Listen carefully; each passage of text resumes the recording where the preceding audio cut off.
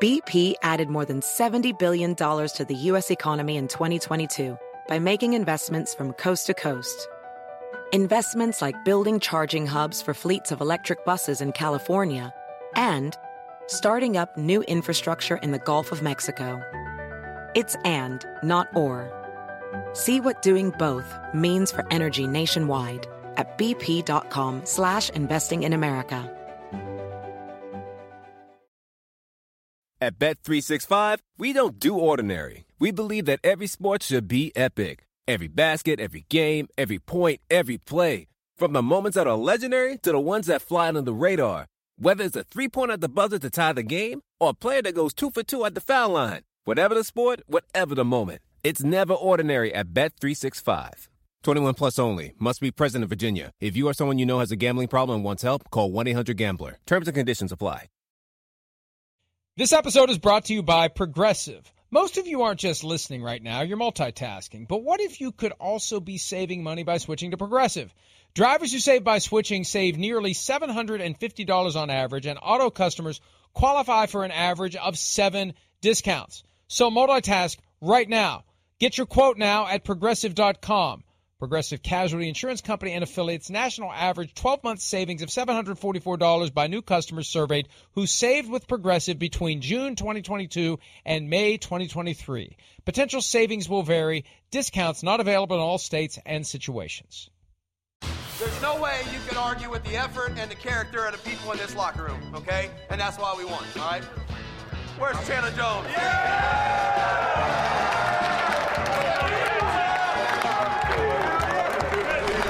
We figure out a way to win.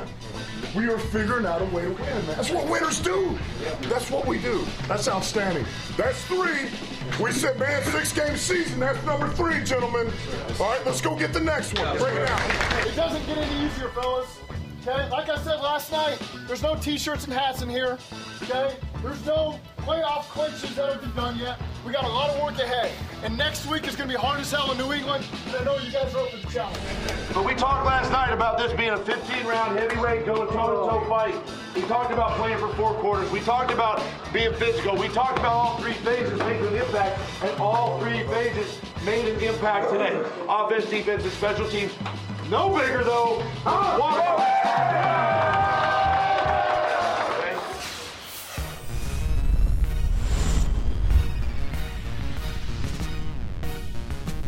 Well, just another boring Sunday in the National Football League. You know, most of the games not really all that interesting, and then maybe there's one worth No, this is one of those days, and Miles and I were talking about this before the show began. I used to say this far more often than I have recently. We're going to need a bigger show. Today is a day that we definitely need a larger show. Maybe we'll just keep going. What are they going to do? We'll just keep going. We'll just keep talking about stuff. The show's PFT Live, presented by Google Pixel. Learn more at googlestore.com. Hello to our audience on Peacock, SiriusXM 85, Sky Sports NFL. Monday is a day that we are on delay, but the folks there waiting patiently. And if you're hearing and seeing, you're no longer waiting. Hello, welcome in, and also podcast, whenever, wherever, however. Miles, good morning. I don't know that I slept very much last night. I don't know how much you slept. Adrenaline from all the football stuff all the way through until the end of the game. Nice little controversy to end the game. One of those things that has people talking and thinking and complaining, and we'll be talking about that over the course of the next 2 hours. So, fun day to talk football, unless you're a fan of the various teams that lost, and those folks probably aren't watching anyway. Yeah, probably not. But, you know, Mike, I saw a meme yesterday on Twitter. It was the one where, you know, you got the woman and she's in bed with her gentleman friend, and she's thinking, gosh, she's probably thinking about other girls. Oh, what? Okay, I know which one you're talking about now. Yeah, I was just going down a path that made me a little concerned. That's all. It's a family show. I still have more F's to give than you, so I'm not going to mess up my money in like the first 5 minutes of the show. So I was going to be okay. But anyway, he's probably thinking about other girls, and he's lying there, and the thought bubble is, why in the world would the Patriots lateral in that situation? And frankly, that's kind of the way I went to sleep last night in the, few hours of sleep that I got. Not that there was somebody else in the room, but that's just, you think about all these, like, why would you do that? What are you doing? That is just one of the weirdest things, man. Oh man. And if we were to be told yesterday that, or going into the weekend, because every team plays, there were 3 games Saturday, bulk of the games yesterday, and 1 game tonight and Thursday. All 32 teams. Give me the team most likely to do what happened yesterday. I screwed up my own thing. Not as badly as the Patriots did.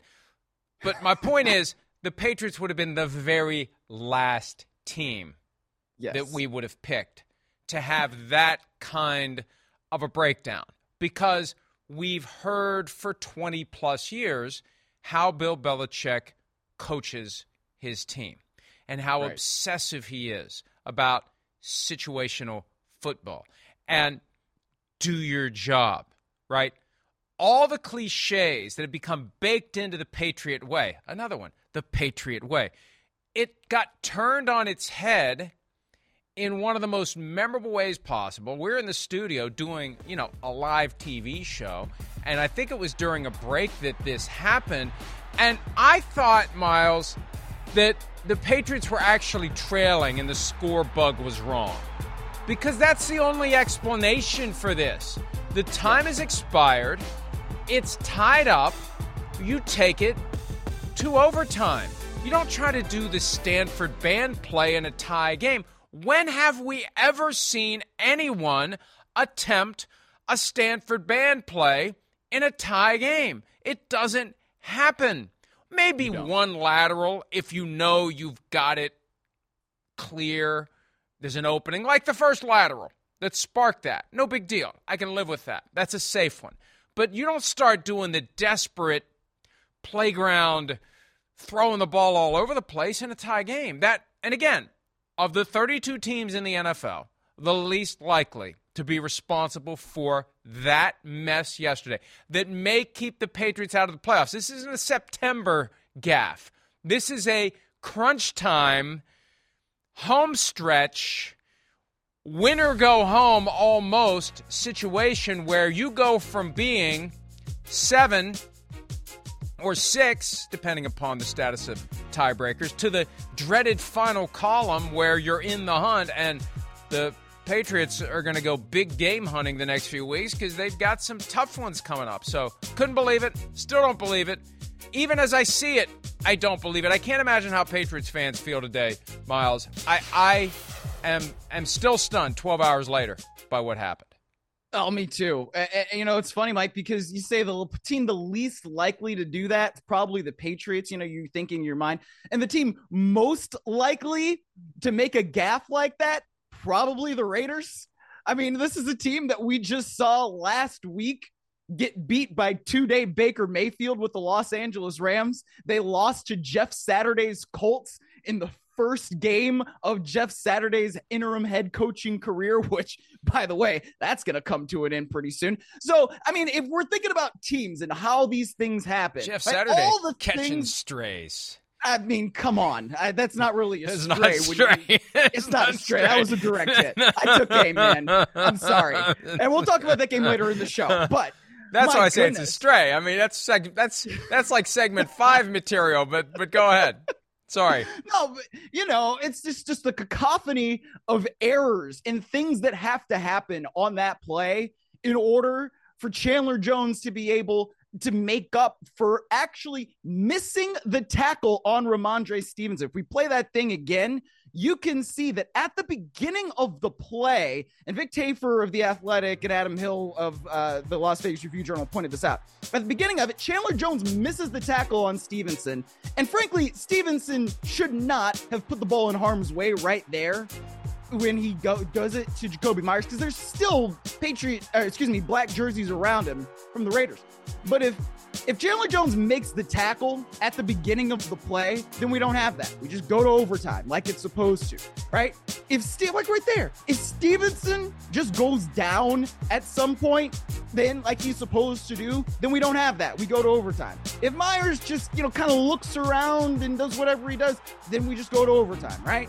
If Mac Jones makes the most improbable tackle of his life, and God love him, he says after the game that I got to make that tackle, I got to make that play. Buddy, you had nothing to do with that. I mean, you were a victim here of the crime, honestly, because at that point, when you've got a man in Chandler Jones who is paid to bring you down and he's got the ball and you don't expect him to have the ball, I mean, you have very, very little shot in the world of tackling him, right? It's crazy how many things had to go exactly right for the Raiders and exactly wrong for the Patriots for that to happen. But lo and behold, man, football. Gotta love it. Yeah, this isn't Ben Roethlisberger taking down Nick Harper when Roethlisberger is 4 or 5 inches taller and probably 40 pounds heavier in that 2005 playoff game where he saved the season for the Steelers. This is basic physics. This is Mac Jones getting steamrolled by a much larger person. He had no chance, and he did what he had to do. At least he didn't, curl up like a pill bug like maybe other quarterbacks would be tempted to do, although that would have been the wise option because it's not like you're going to bring him down. And, I thought of something because I agree with you. Ramondre Stevenson never should have flipped it in the first place. It wasn't as egregious. And he saw an opening there. It wasn't the I'm going to throw it backyard style. But I just wonder whether the fact that he did that caused the brain to short circuit of Jacoby Myers and to make him think, maybe we are losing. Why do you do this? Maybe we are losing. I better get rid of it too. Let's get some insight, both from the man ultimately responsible for everything that happens on the field for the Patriots, head coach Bill Belichick, and Jacoby Myers, the guy who probably wishes he wasn't on the flight back to Boston after last night's game. Here they are. We made a mistake on, played it where we've talked about situational football. We talk about it every week. But we've got to do a better job playing situational football. I thought I saw Mac open. I didn't see Chandler Jones at the time. I just thought he was open, tried to get to him, and let him try to make a play with it. But the score was tied, so like I said, I should have just went down for it. And ain't even about Ramondre, you know what I'm saying? Once you give it to me, I'm smart enough to know the score was tied and to go down with it, you know what I'm saying? So. BP added more than $70 billion to the U.S. economy in 2022. Investments like acquiring America's largest biogas producer, Archaea Energy, and starting up new infrastructure in the Gulf of Mexico. It's and, not or. See what doing both means for energy nationwide at bp.com/investing in America.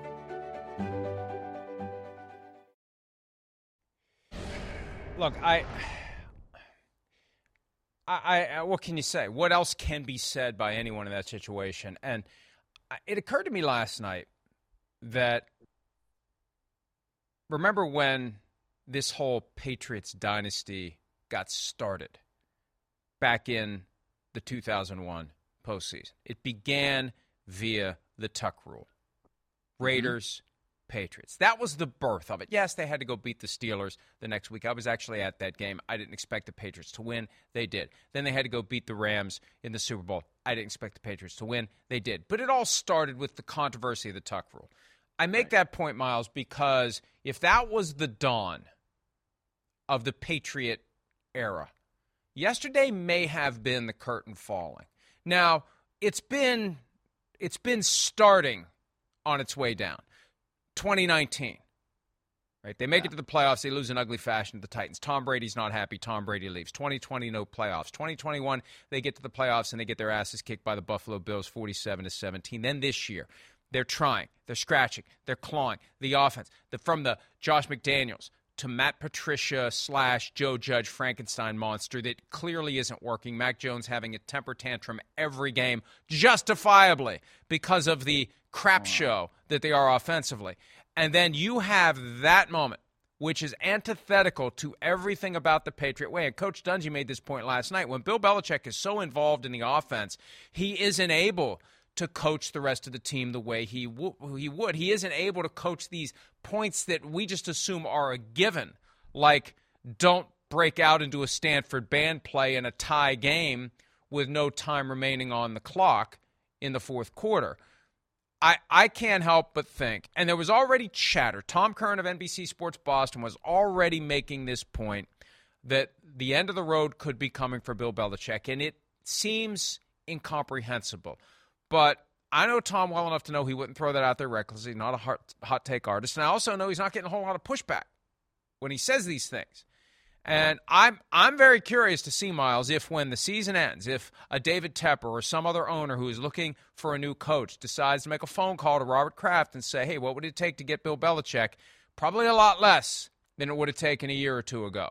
And maybe that's the domino that starts the process of Belichick out. Because you're not going to fire the guy. Because somebody else is going to hire him like that and say, I'll take Bill Belichick diminished over whoever else is out there. But I feel like years from now, months from now, maybe even weeks from now, we're going to point to that play as the moment the curtain fell on the Patriot way. Well, I think it is poetic when you put it like that, where it's the tuck rule and then that comes against the Raiders. And then obviously this ridiculously inexplicable play that also comes against the Raiders. And look, I mean, you were kind of making this point a long time ago, right? Before the season started, and I was pushing back against you. And I thought that there was reason to do that because it's Bill Belichick. But when you see the way that this season has gone, and you see the way that the Matt Patricia, Joe Judge thing has gone, which frankly is the way that everybody expected it to. And we would have lambasted it even more had it not been Bill Belichick that was doing it. And even though I kind of love the Mac Jones, like cussing out his offensive play caller thing, it's very unbecoming, I think, for a quarterback to do that while he's on the field. And I don't think that there are very many other quarterbacks in the league and in the history of the National Football League that would be getting away with this like he's doing it. I mean, think about if, I don't know, Josh Allen or Patrick Mahomes were doing that a couple years ago. Like, what would we be saying? Regardless, this thing right now is really, really off, and Bill Belichick is not usually one that's just going to say, it's not going to necessarily just put it on himself. He usually does say, I'm the one who's responsible for all of this. And obviously I didn't see all of the press conference he had last night, but we made critical mistakes, and it's just say we made a mistake on the play. That's him passing the buck in a way that you don't necessarily see too often. And it's just one of those plays where it's like, man, I'm not taking accountability for this because I didn't coach that. And I would never coach that. And in some ways, I don't really blame him for it. But it's a weird situation now with Bill Belichick and a team that does not look like a Belichick team. It just doesn't look well coached. They're not executing the way you expect. I don't know if that means it's going to be the end of him in New England soon, but it wouldn't surprise me now because of the way things have gone. Yeah, that kind of acceptance. We just made a mistake. Well, those are mistakes that he would never tolerate in the past, and they just wouldn't make those mistakes. There are mistakes that can be avoided, and there are mistakes that can't be avoided. And Mike McDaniel, the Dolphins coach, said something several weeks ago that I think makes a ton of sense. Like, why am I going to get mad at somebody who's just trying? Like, he's not trying to lose the game. He's trying. But there's a line that you don't want to cross in your effort to try to win the game. You don't want to do something that you know you shouldn't do, and that falls on the wrong – I don't know where the line is, but what we saw yesterday clearly falls on the wrong side of effort versus what the hell are you thinking? You should never, ever, ever, ever do that. And I thought of something else, too, while we're talking about this. The notion that Bill O'Brien is coming back to New England after the season. That's something, it's maybe been 4 weeks ago. Chris Sims started to hear it. Others have heard it. I poked around a little bit on it, and I wasn't able to get an answer one way or the other. And I can't help but think that the attitude is, well, yeah, Bill Belichick is going to come out and maybe try to bring him back if he's still here.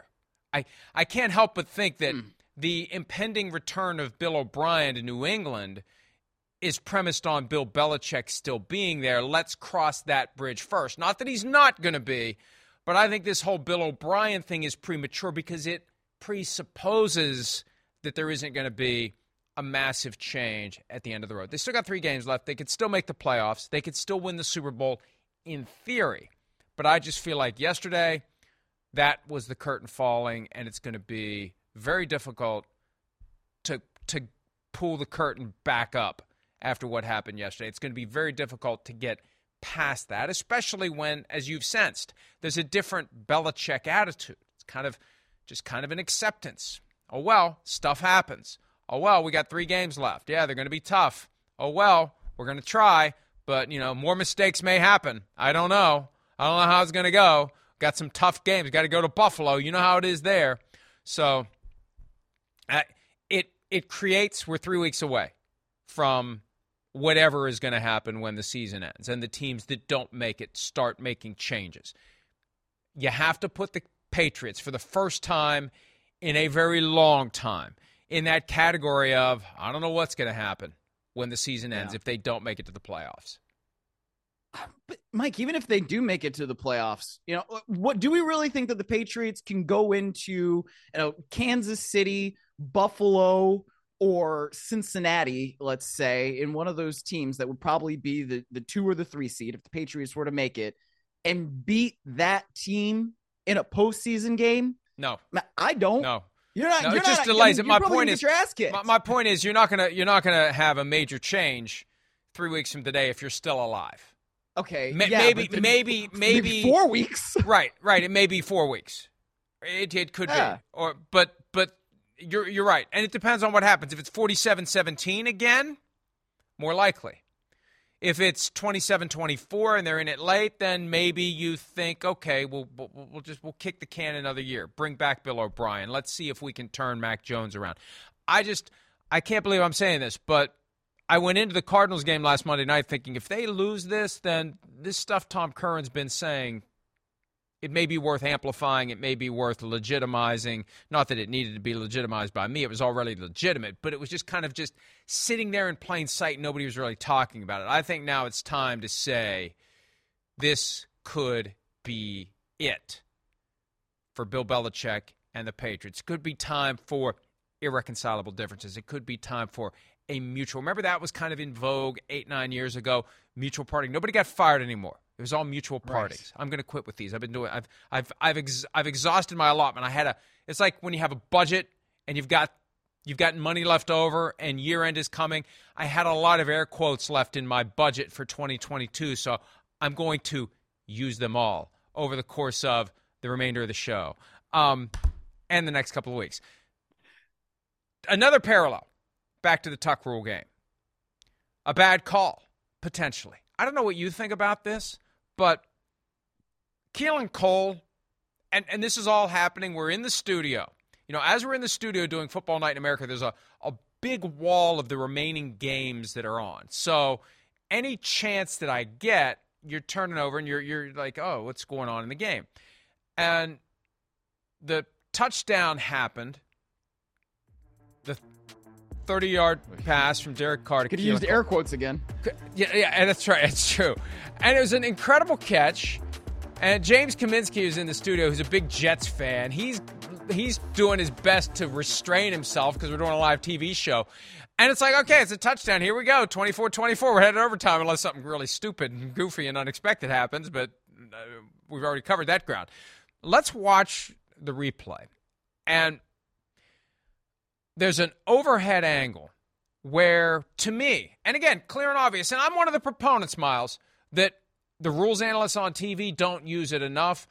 The league office screws it up at times. They re-officiate the play from scratch. That's not what it's supposed to be. It's 50 drunks in a bar. We've been there and we've done that over and over again. It has to be something that people would look at and say, okay, that's just a bad call. That whether you're objective, whether you're partisan, if you're fair-minded, you look at it and you say, that needs to be fixed. Do we have the overhead? This is the key angle. We don't have it.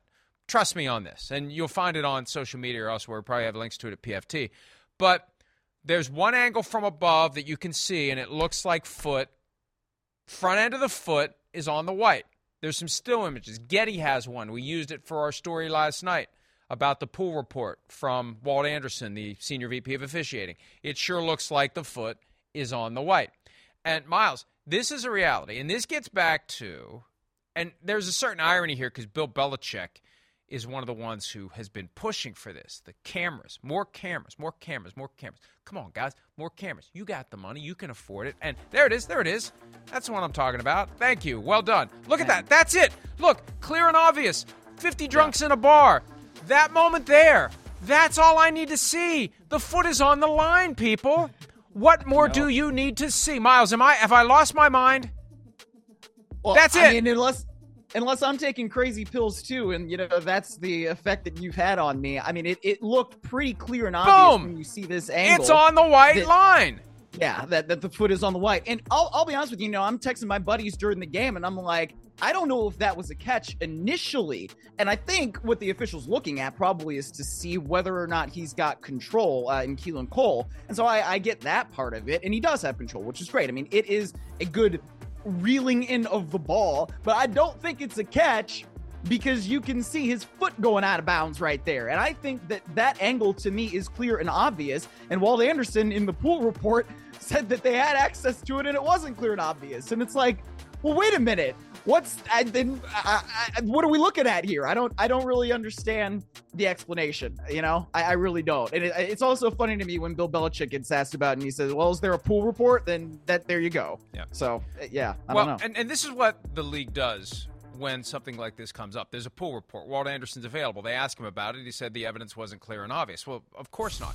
But of course, yes, we don't think that you said, oh, it is clear and obvious, but let's just screw the Patriots. Of course you came to that conclusion. How did you come to that conclusion? When the rest of us look at that and say, it looks clear and obvious. I mean, this is the first time that I can recall, because usually what happens, Miles, is they'll overturn a ruling on the field when it's not clear and obvious, when it appears that they have re-officiated from scratch. This is the first time I can remember where it's objectively clear and obvious, and they decided it wasn't. That's what surprises me about it. And the other point is this: we were talking about this in the control room after the or in the viewing room watching the Giants Commanders game last night after the dust settled on this. The idea that if this had been the NBC Sunday night game as it was originally supposed to be, what would we have? We would have had pylon cameras present. Yep. There would have been more cameras overall. There would have been more angles. Can you imagine that down-the-line pylon camera and you see Keelan Cole's foot clearly hitting the white? I mean, if it's clear from above, it's going to be damn clear from below that foot's on the white. So why aren't there – I've never priced pylon cameras. I haven't had a need to go out and buy pylon cameras. I can't imagine, based upon how cheap all other technologies currently are. I remember when the first calculator came out. The first little pocket calculator was like $100 back in 1972. Please go ahead and play the piano. But like that stuff is so cheap now. And even if it isn't cheap, you're talking about a multi-billion-dollar operation that has a very strong interest in getting this stuff right. But the problem ultimately is they are cheap. They collectively. And I'm sorry, go ahead and get mad at me. Go ahead and complain about me Christmas week. Try to get me in trouble. I don't care. You're all too cheap. You're rolling in dough. You're Scrooge McDuck doing the header into the pile of gold coins. And you won't pay for the cheapest stuff that will help enhance the integrity of the game, that will help enhance the officiating of the game, that will help enhance public confidence in the legitimacy of the wagers they're making on your game. Are you kidding me? That's the wake-up call they need to have. And, Miles, it's not going to happen until Congress is chasing them around, until a prosecutor is indicting people, until an agency is created that has oversight of the NFL. That's when they're going to suddenly have their epiphany. Now, they've gotten it over this whole fake injury thing. They realize we can't tolerate fake injuries that undermine the integrity of the game. We can't do anything there because it's going to look badly on us. Fine. Take that mindset. When I heard that they have that mindset, I said, good. Take it and apply it to other things like officiating.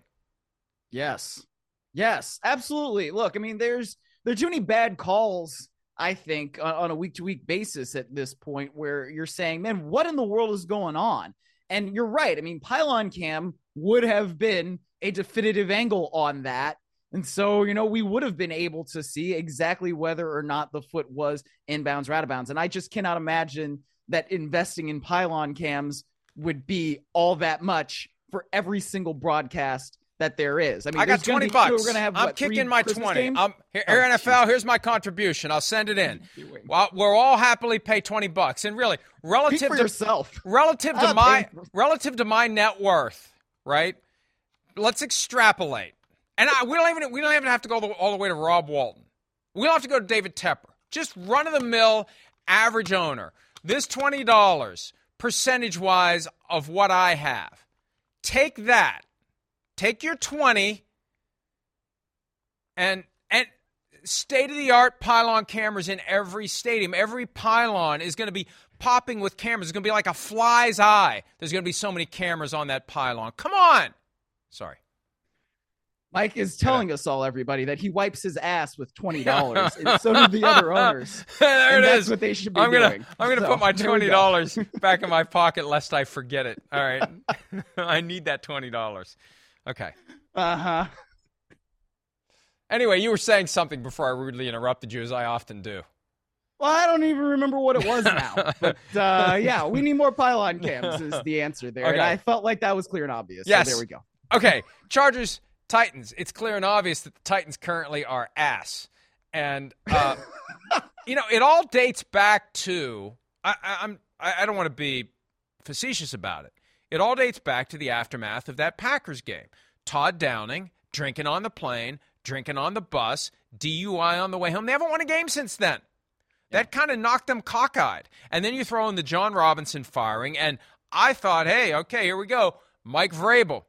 He's the man in charge now. He's the guy. This is good. This is going to buoy the franchise. And I don't know. I think he and Bill Belichick are going to have plenty of time to hang out and talk football after the season, potentially, the way this thing's going for the Titans, because they blow their opportunity to strengthen their grip on the AFC South. We're going to talk coming up about what the Jaguars did, but the Titans are suddenly in grave danger. Is there another kind in the AFC South after blowing it to the Chargers? And I got to give the Chargers credit. They're now the 6th seed. They're 8-6, and they are becoming the team that we thought they were going to be all year long. Better late than never. And they're making their late charge while there's time to get in. I always hate it when there's a team that starts off so poorly and they finally find their groove, but it's too late. They've had too many losses. They can't find a path to the postseason. Like the Lions may not get a path no matter what they're doing down the stretch. But the Chargers are getting there, and they keep their guys healthy. And you got Justin Herbert doing what he's doing. That ball he threw to Mike Williams to set up the game-winning field goal, what in the hell was that? Miles, he's not open. That is Justin Herbert saying, I don't care that he's not open. I'm going to get it to him anyway. While I am running toward the sideline, and I am firing what Sims would call a piss missile, and it's right on the money, and it's effortless. What is that? What is that? And it's like, when it happened, it's like, wait a minute. He threw that. Wait a minute. He caught that. Wait a minute. He's in bounds. How did that happen? That's the weapon you have in Justin Herbert, and they finally have realized they need to unleash him all the time, Miles. Well, I don't think that they've realized that watching that entire game, but, I mean, you watch that maybe in that moment they did.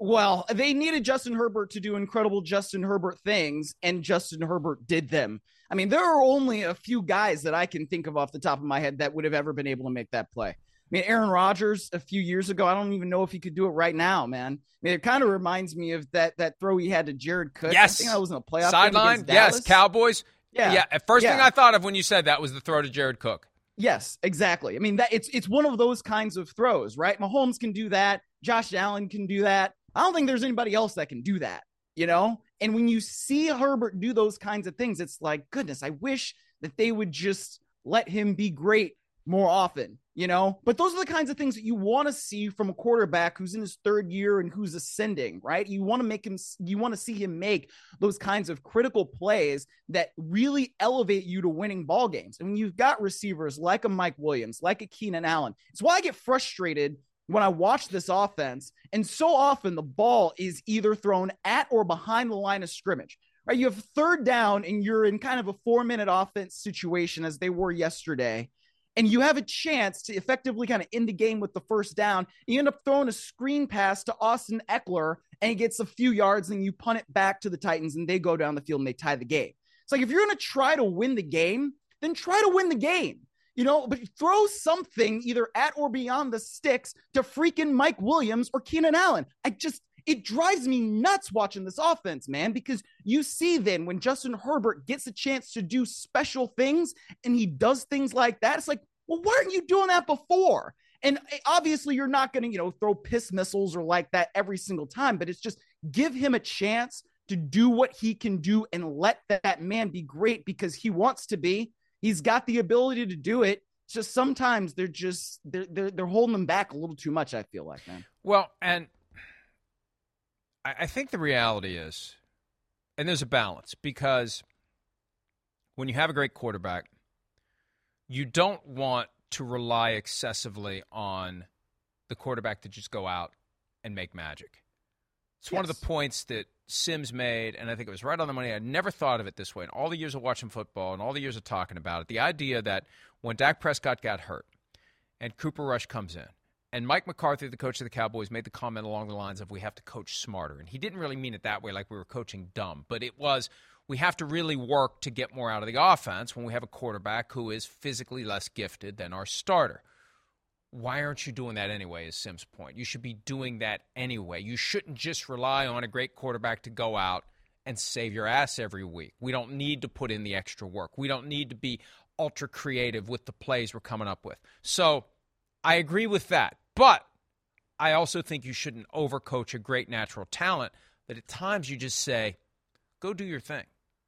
And I think that's the key. You want to coach him to go do his thing. And I say that, and we're going to talk about it later. I talked to Patrick Mahomes after the game yesterday, and I'm starting to have a better understanding of how the Chiefs have found this sweet spot where they coach him, but at a certain point they know this guy's just going to go do his thing. So let's coach him to do his thing. That's what the Chargers need to do. And maybe they'll start to figure that out. Coach Justin Herbert with the mindset of not, we got to pick plays. Coach him to do his thing. Find opportunities where he just goes out and plays and makes throws like that. And if they do that, that's a guy I want to see in the playoffs. That's a guy I want to see going toe-to-toe with Mahomes, with Josh Allen, with Joe Burrow. That's a guy who can finally fulfill his whole potential. And you know what? As you see him, he's kind of a quiet, shy, reserved guy, right? And I'm fine with that. But maybe he starts to assert himself a little bit more. Maybe that throw from yesterday is the thing that allows him to go into somebody, Joe Lombardi. He's very deferential to the structure. I got no problem with that. Yeah. At some point, you got to go and you got to start turning tables over and saying, guys, do we want to win football games or not? Look at what I can do. Here's the film. Watch this play. Watch this play. Watch this play. Why don't you let me do it? Well, can we take the training wheels off the bike now? So I just think that the Chargers need to embrace him for the full 60 minutes and work in these plays where it's just go do your thing. Just do your thing. Throw it to whoever you think is open because we trust that you have the ability to thread that needle while you're running toward the sideline in a game that's tied with our playoff hopes on the line. You're not going to be flustered. You're not going to freak out. You're just going to deliver. They need to just fully embrace it. That's what drives me crazy about it. I think it drives you crazy too. They need to fully embrace what Justin Herbert can do. Yeah, I mean, he is a guy who's usually poised, composed. He can make every throw on a football field. And so that's why, to me, it's the strategy. It's the chess match. It's how do you really make sure that you are in the best position to win? Now, they also need to run the ball better to open things up probably a little bit more. They don't run the ball very well. I mean, they have Austin Eckler, and some of those things are on the offensive line, and they're missing Rashawn Slater. I understand all those different things. That's sometimes the pushback I get when I say, like, I don't understand why they're throwing so many balls at or behind the line of scrimmage, and people are like, well, their offensive line is this, their offensive line is that. It's like, yeah, I know, but there are still ways where you can move the ball and you can throw the ball to the sticks when it's 3rd and 10. If it's a 4-minute offense situation and you're going to throw it anyway, throw the ball to the sticks, man. I mean, that to me is what drives me nuts about watching that offense. It's just, you have to be able to strategically know how to use your pieces and personnel. And I feel like they don't maximize it at the right times. And so that's what drives me nuts. Meanwhile, the Titans really are in trouble, and I have a feeling Week 18 Sunday Night Football is going to be Titans at the Jaguars for the AFC South Championship. We'll talk coming up about what the Jaguars managed to do yesterday. Jags fans, we are going to give you plenty of attention. We are going to properly distribute accolades for the win over the Dallas Cowboys, but there they are right now. Because what it comes down to is if there's a tie and the Jaguars win that game, all they have to be is where they are right now going into Week 18, and that game is for all the marbles. Because if they beat the Titans and they finish in a tie, they win the division because they will have completed the head-to-head sweep because they just beat them 36-22 8 days ago. All right, the Lions, I mentioned them earlier. They have now won 6 of 7. Is that what it is? 6 of 7? Yes, and they are 7-7. From losing 6 of 7 to winning 6 of 7, they have evened their record with a win over the New York Jets. Zach Wilson, not exactly what they had hoped in his return, although the Jets, they had a chance. You know, it came down to, and I got to love the guts that Dan Campbell has. We saw the Penei Sewell play to ice the Vikings game on 3rd and 7, the throw. And then we saw 4th and inches, game on the line, down 17-13. It's the, you know, we say the word all the time. I just feel self-conscious about saying it now. There's a certain title for this. It's the OS-T screen. And, Miles, I don't know if you've ever seen this clip. Kevin Gilbride, the former NFL offensive coordinator and head coach, coordinator of the Giants teams that won a couple of Super Bowls, he used to be part of our afternoon show. And the Vikings used a play like that against the Packers 8-9 years ago. And he was explaining it. And he said they call it the excuse my language, Mom, shit screen. And it's like he actually stopped. It didn't just come out of his mouth. He said, excuse my language, Mom. And that's what they call it. That it's everything flows one way. A guy leaks out, and all the defensive players say, yeah. And off he goes. What a moment to use that. And boom, Lions take the lead, hold off the Jets, and now they are 7-7. It's one of the – it's hard to stand out in such a crazy year, but it really is one of the more amazing stories that we've seen this season. Oh, it totally is. And, you know, when you get that vote of confidence that Dan Campbell and Brad Holmes got from ownership, you know, I guess it now is about 7 weeks ago because they were 1-6. And it was basically like, hey, stick with us. We believe in this process. And now, boom, you're seeing the results. And it's really, really impressive to see what that Detroit Lions team is now doing. I mean, to go to the Meadowlands and defeat the Jets and defeat that defense, especially with that particular play. You know, we talk about Dan Campbell and the stones that he's got. They go up for it on 4th down a lot. But it's also the play design and the play execution. When you have things like that, and I think Ben Johnson has done as good a job as an offensive coordinator as anybody in the entire National Football League this year, you really, really see the meshing of the personnel, right, with the scheme, and how do we use our guys to be the most effective that they can be in certain situations. I mean, to use Penei Sewell as they did last week, and then to have something else that is sort of run off of that in a critical situation this week, right, where you're getting guys going in motion and it's 4th down and inches. These things all roll into one another. So, you know, you see Jared Goff looking right initially, boom, that thing is locked off, and he goes back to the left, and oh, by the way, there's your tight end, and he's just going to rumble on down the field. The Jets defense is so good that you don't expect to see that happen against them. So to me, the fact that the Detroit Lions are doing what they're doing, it really is impressive, even if they don't make it to the postseason. Once upon a time, there was a late season press conference with former Colts coach Jim Mora, the elder, and he was asked about playoffs, and he went into his epic playoffs rant. Here's Dan Campbell trying to win a game of the 7-7 Lions, who have won plenty of games lately, being asked about the possibility of Detroit making the playoffs. Here he is. It can happen, just do your job. And, you can't hone in on what if we don't, man, what if we don't make this play? Or what if we you just go make the play. Line up and cut it loose. This is something that I can't quite figure out with Dan Campbell, although I guess it applies yesterday because he was out in the cold. He's always got that red nose of, I was just out in the cold, even when he wasn't just out in the cold. I don't get it, but he always has it. But yesterday he definitely had a reason because he was out in the cold. And Jared Goff. Remember when the narrative used to be can't play in the cold?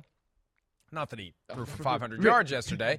Remember it. I lived it. He couldn't. Well, and you know what? It may come down to Week 18, Lions at Packers. It may very well be one of them is in and one of them is out as a wild card in the NFC, the way things possibly are tracking currently. So good news for the Lions, very much alive, doing their best to steal a spot from the Commanders or the Giants. Those are the two spots that are currently up for grabs, and those two teams, we're going to talk about them coming up in just a little bit, but those are the two teams that are still clinging to the final two spots. The Lions may be able to pick one of them off. The Jets now have been picked off. They have slipped into the in the hunt column in the AFC, and they've got a short week against the resurgent Jaguars.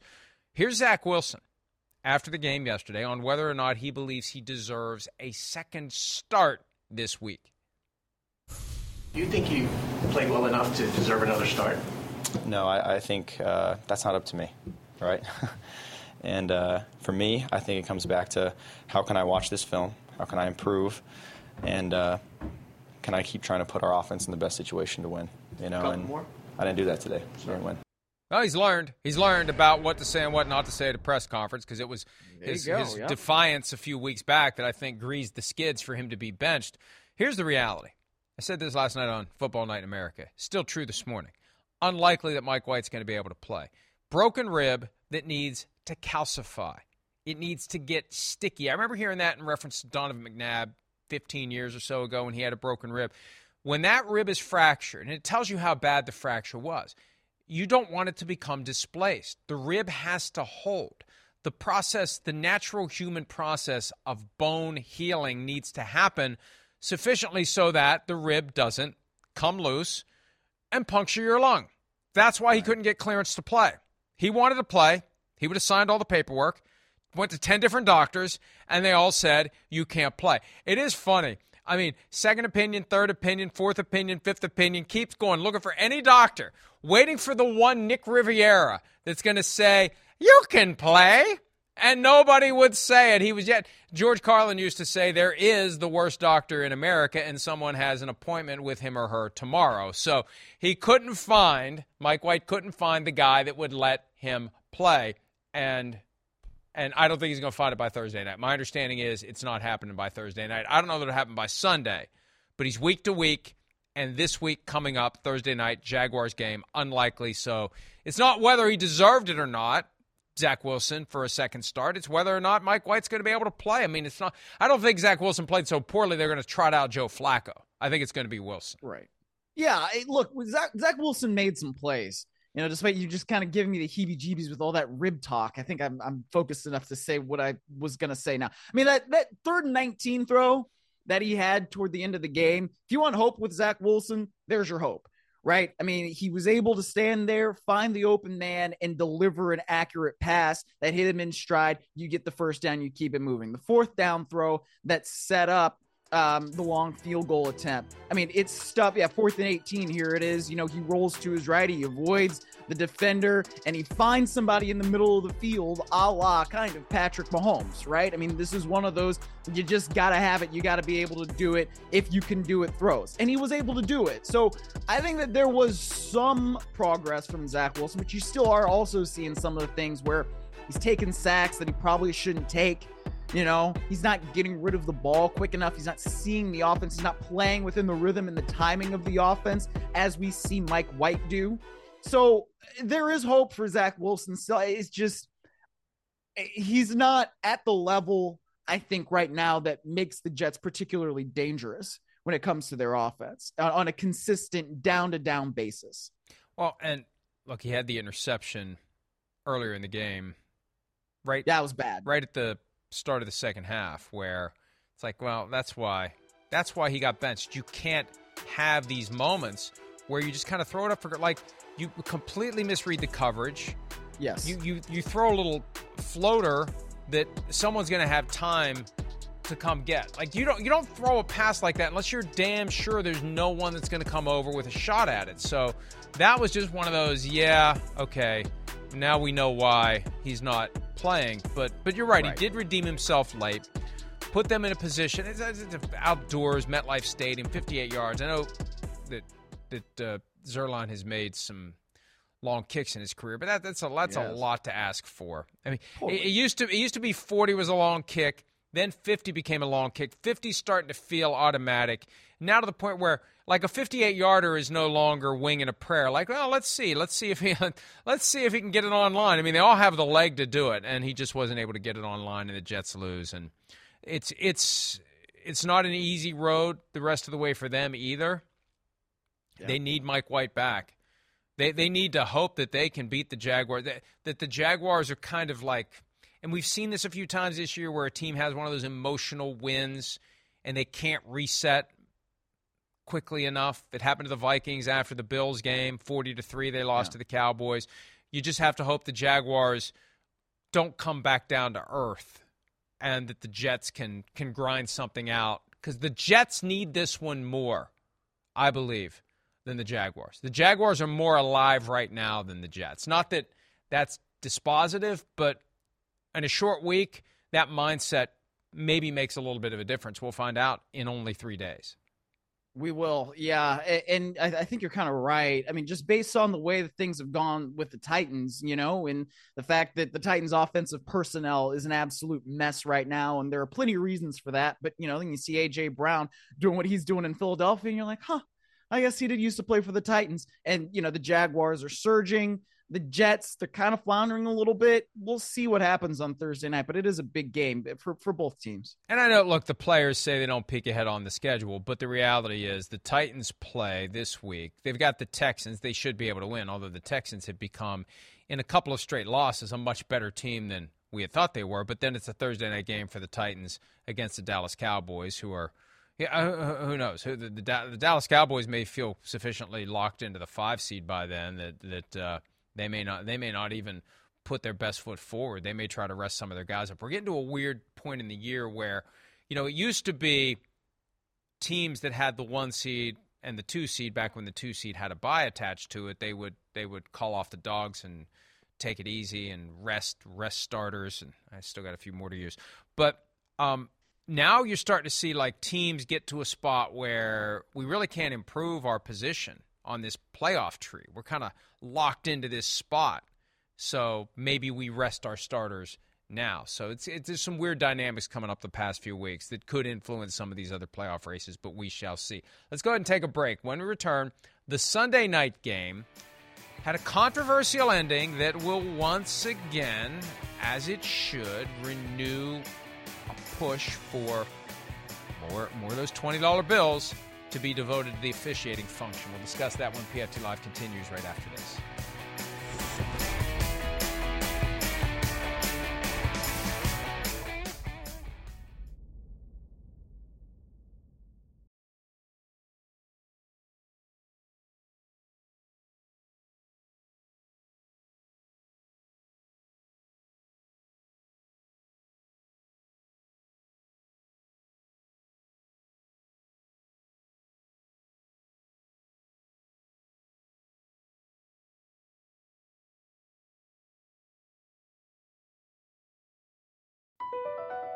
BP added more than $70 billion to the U.S. economy in 2022 by making investments from coast to coast.